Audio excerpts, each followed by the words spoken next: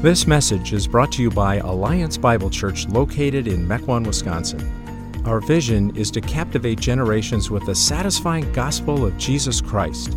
For more information about Alliance Bible Church or other resources, please check out our website, myabc.church.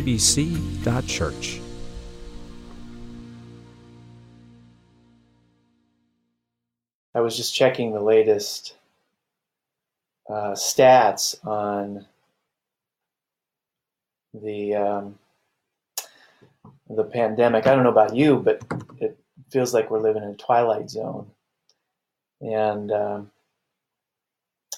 we've kind of been inundated with this. As of right now, worldwide, there have been over 95,000 deaths due to this pandemic, and over 16,000 deaths just in the United States alone. Yesterday was nearly 2,000 deaths in our country. We're really living through an unprecedented time, and the destruction of lives due to the virus, it's rightfully getting the attention. There's another part of this too, and that's the economic toll this is going to take on families and lives. So it just feels like there's been this darkness that has descended upon our world. Now, as a Christian minister, I'm finding something encouraging about this. We've been given a gift right now, and the gift is the gift of attention. People are paying attention. Tragedy on a scale like this possesses the power to concentrate the mind. And I'm finding that to be true. It's one of the reasons for this talk tonight. I'm going to be talking about Christian hope in the face of death. And what I've done is, and it's not that long, about 25 minutes, I've organized this into three ideas. So we're looking at this topic under three ideas. We're going to look at death's invisibility. We're going to look at death's origins. And we're going to look at death's death, the death of death. And as I talk through this, you can feel free to submit questions.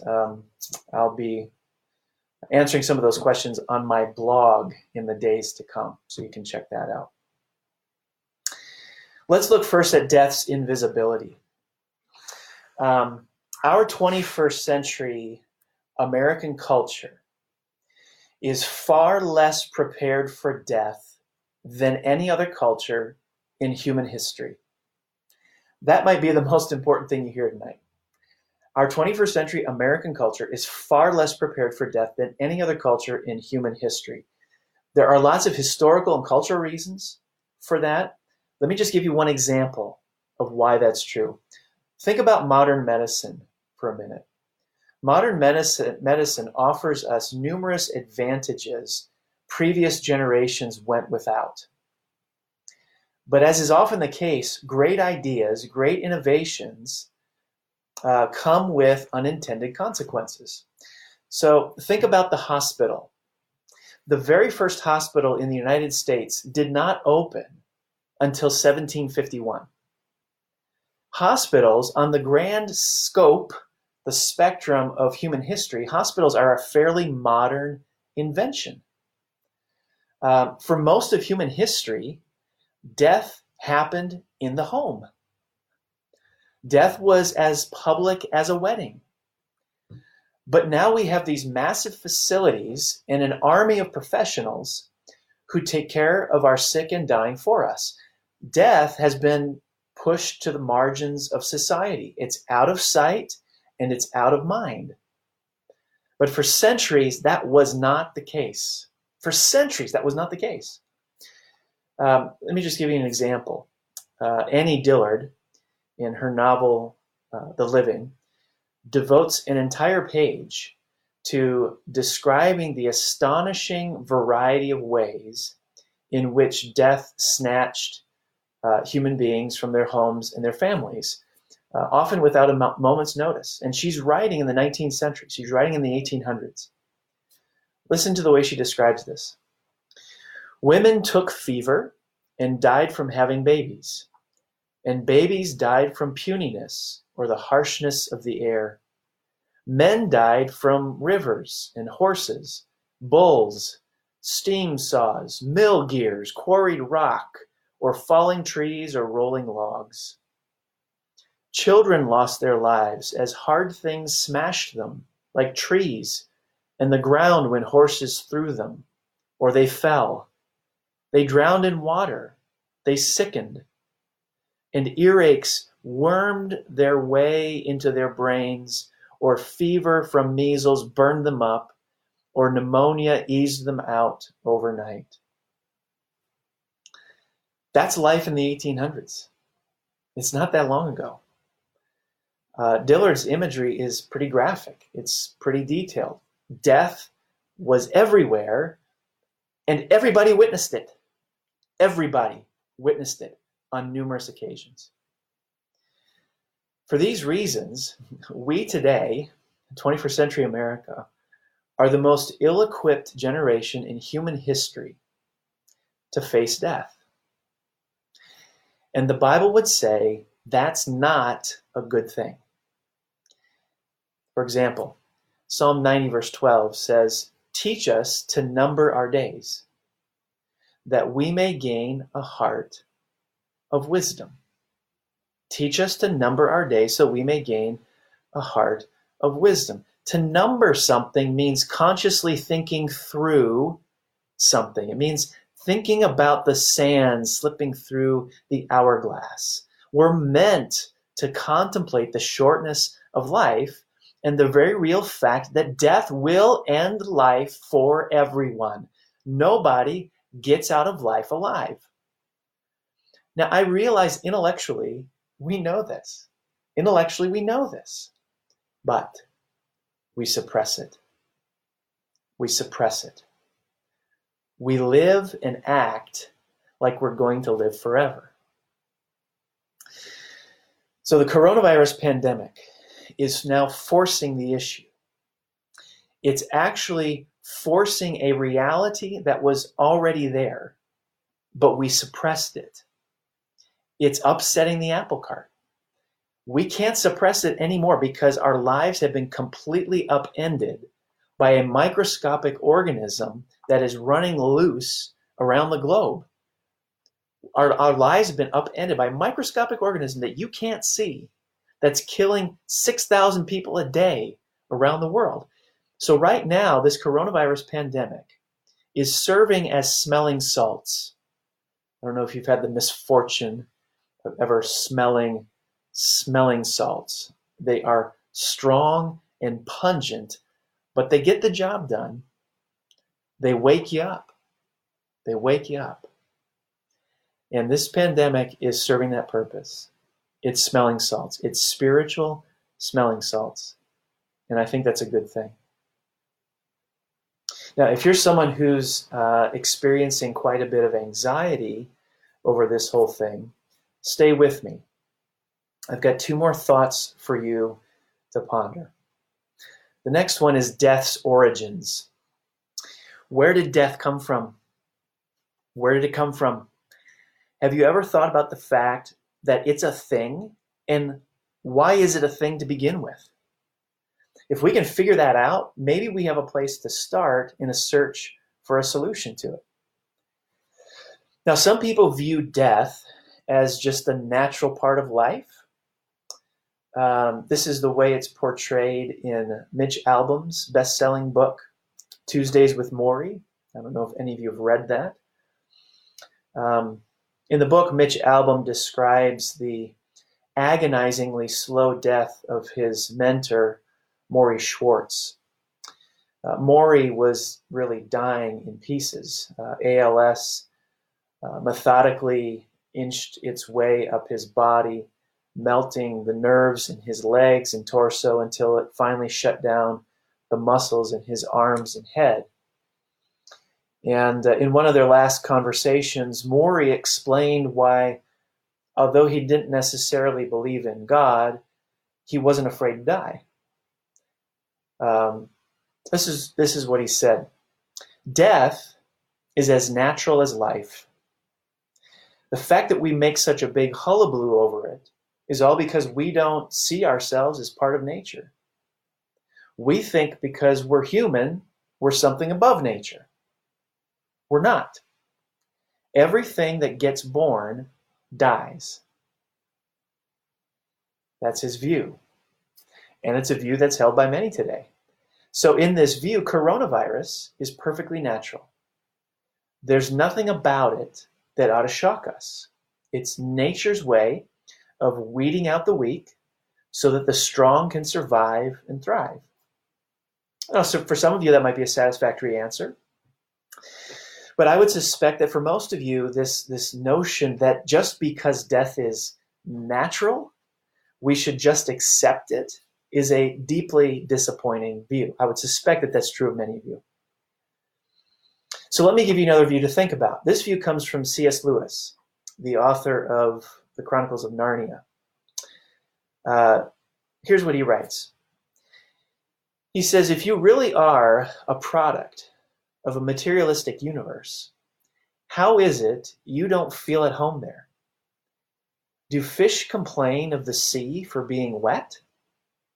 Or if they did, would that fact itself not strongly suggest that they had not always or would not always be purely aquatic creatures? In other words, Lewis is saying that in a purely materialistic universe with no God, to complain about death or to be uncomfortable with death makes as much sense as a fish complaining about being wet. Lewis contends that our anger with death or our discomfort with death suggests that we weren't originally built to die. In other words, deep inside us resides a memory trace that whispers to us, death isn't the way it's supposed to be. Death is an intruder. Death is unnatural. Now, Lewis wasn't the only one who believed this. Jesus Christ also believed death was an intruder and unnatural. Sometimes we forget that Jesus was a human being. He's a man. He lived the earth, and he had friends, just like we do. And Jesus experienced what it's like to lose a friend to death. Lazarus was a very good friend of Jesus's. Lazarus died, and Jesus was not okay with that. In John 11, when Jesus approached the place where they had laid Lazarus's body, it says that Jesus quaked with rage. Jesus quaked with rage. You don't quake with rage over the death of a loved one if you believe death is natural and normal and should therefore just be accepted. Jesus doesn't accept that death is normal. Therefore, the only alternative is that Jesus believes death is abnormal. Jesus believes death is not the way it's supposed to be. He believes death is an intruder. So, why and how did death come to exist? Here's what the Christian faith teaches about that. In the book of Romans, we read this. Sin entered the world through one man, and death entered the world through sin. And in this way, death came to all people, because all sinned. Sin entered the world through one man. That's Adam. Death entered the world through sin. In other words, death came riding into the world on the coattails of sin. Now, because everyone is now naturally sinful and sins throughout their lifetime, everyone dies. This is the Bible's explanation for how and why death became common. Now, what's encouraging about this is the Bible sees sin and death as a problem. That's a good thing. If sin and death aren't a problem, then there's no reason to pursue a solution. Eastern religions and secularism don't really see death as a problem, and therefore they don't really pursue a solution. Christianity, on the other hand, sees sin and death as a real problem, which means maybe there's a solution. Think about it this way. Consider a father who passes a defective gene for lung cancer onto his children, each of whom compounds the problem by smoking a pack of cigarettes every day. No doctor would throw up his hands and conclude lung cancer is simply natural for this family. Rather, a good doctor is going to try to devise a plan to repair their broken nature and strongly recommend they not make their condition worse by smoking. When Adam sinned, he corrupted his nature, and he passed that corrupt nature onto us. This is why you never have to teach a child how to throw a temper tantrum. They come out of the womb knowing how to do that naturally. Why is that? Well, it's because our spiritual DNA is defective. It's corrupt. And we compound the problem by smoking packs of sin each day. And this is why we die. This is why death exists. These are the origins of death. And Jesus thinks this is a problem. This problem is why his good friend Lazarus has died. He has a sinful nature, and because of that nature has sinned throughout his life. But even though this is the way it is, Jesus rejects the idea that this is the way it's supposed to be. So listen, if you're fairly sure you're going to die someday, you can be equally sure sin is a problem for you. Death exists because we have a sinful nature and routinely sin throughout our lifetime. According to God, that's why it exists. But that doesn't mean this is the way it's supposed to be. So let me conclude with a word of hope by talking about death's death. I want to talk about the death of death. Jesus rejects the idea that death is the way it's supposed to be. This is why Jesus came in the first place. What Jesus came to do says a lot about what the real problem is. If our greatest problem was political, if humanity's greatest problem was political, Jesus would have come as a politician. If our greatest problem was medical, Jesus would have come as a physician. If our greatest problem was therapy, Jesus would have come as a counselor. He did not come primarily as any of those. He did not come primarily as any of those. He did not come primarily as a politician, physician, or a counselor. He came primarily as a savior. Savior is his primary title. Our greatest problem is not political, it's not medical, it's not therapy. The fact that the primary title in the scriptures used to describe Jesus is Savior says a lot about what our real problem is. Jesus came as Savior, which implies we need to be saved from something. What's that? You might think, well, this is a talk on death. It's death. That's our greatest problem. But let's not go so fast on that. Jesus' death and resurrection, which we celebrate this week, clearly has not saved Christians from physically dying. Christians still die. So our physical death must not be our greatest problem. Our physical death must not be the thing Jesus came to rescue us from. So what greater threat did Jesus' death and resurrection address? See, that's the million-dollar question. And not knowing the answer to that question might be the reason you fear your own death, because you're not sure what happens after you die. What happens after death? Jesus' own death and resurrection answers that question. Earlier I said when Adam sinned, he corrupted his nature. and he passed that corrupt nature on to us. And because we've inherited this corrupt nature, because we smoke packs of sin each day, that's why we physically die. But physical death is not the only consequence of having a corrupt nature. God says there's a second consequence of having a corrupt nature, and that is spiritual death.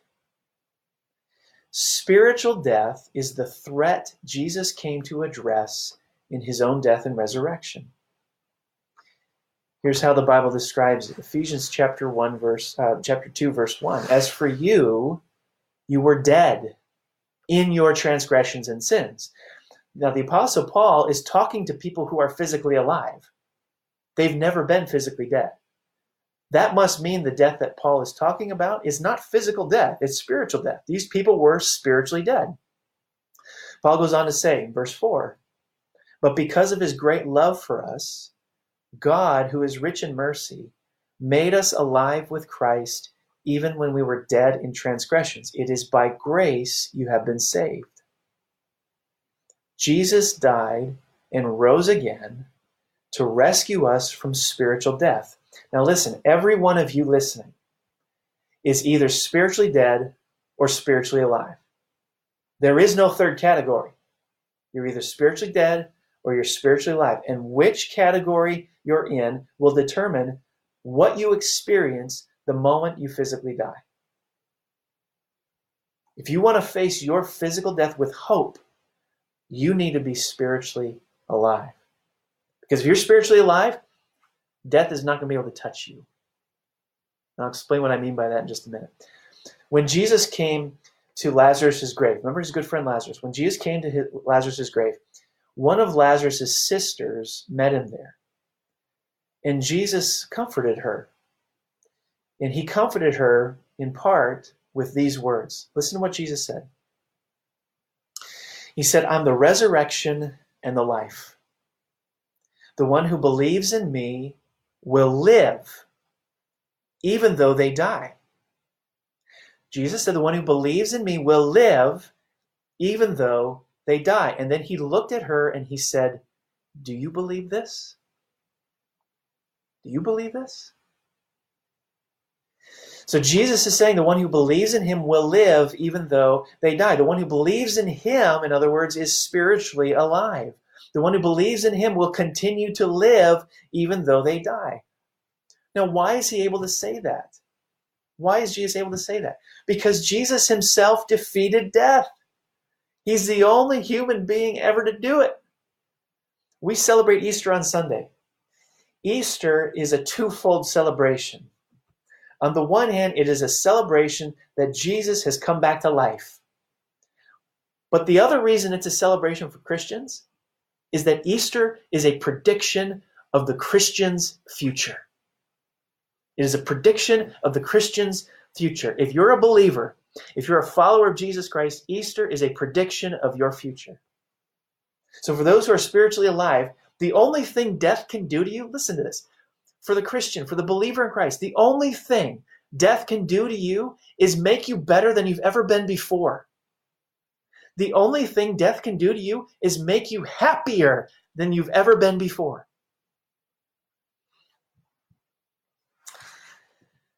I have found great inspiration in the ministry of the late Dr. Donald Gray Barnhouse. He was one of America's great preachers.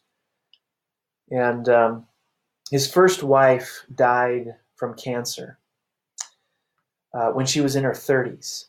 She was in her 30s. And she left behind 3 children under the age of 12. When she died, Dr. Barnhouse chose to preach the funeral himself.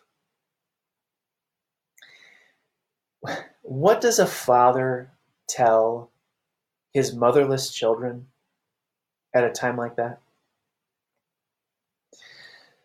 On their way to the service, the funeral, he was driving with his kids when a large truck passed them on the highway.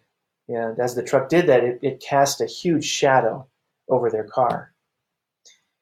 And Barnhouse turned to his oldest daughter, who was staring out the window, and asked, "Tell me, sweetheart, would you rather be run over by that truck or by its shadow?" And she replied, "The shadow, I guess. It can't hurt you." And Dr. Barnhouse turned to the three children and said quietly, "Your mother has not been overrun by death, but by its shadow."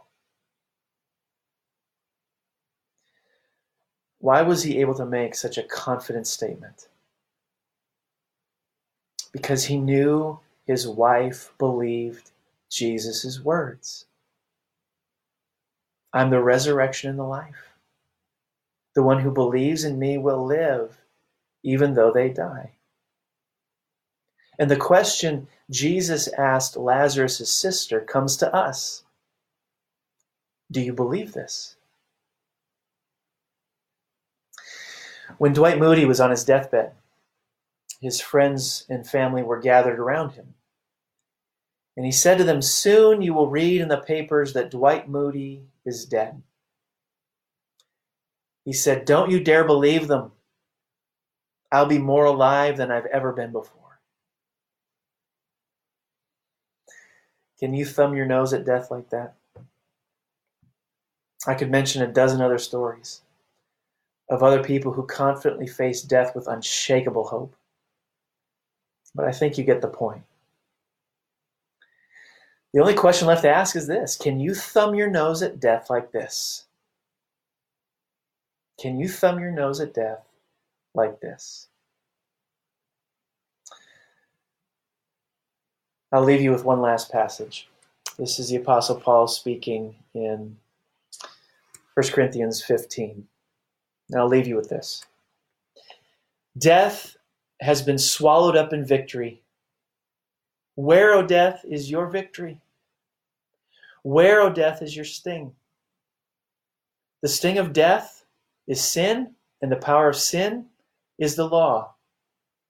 But thanks be to God.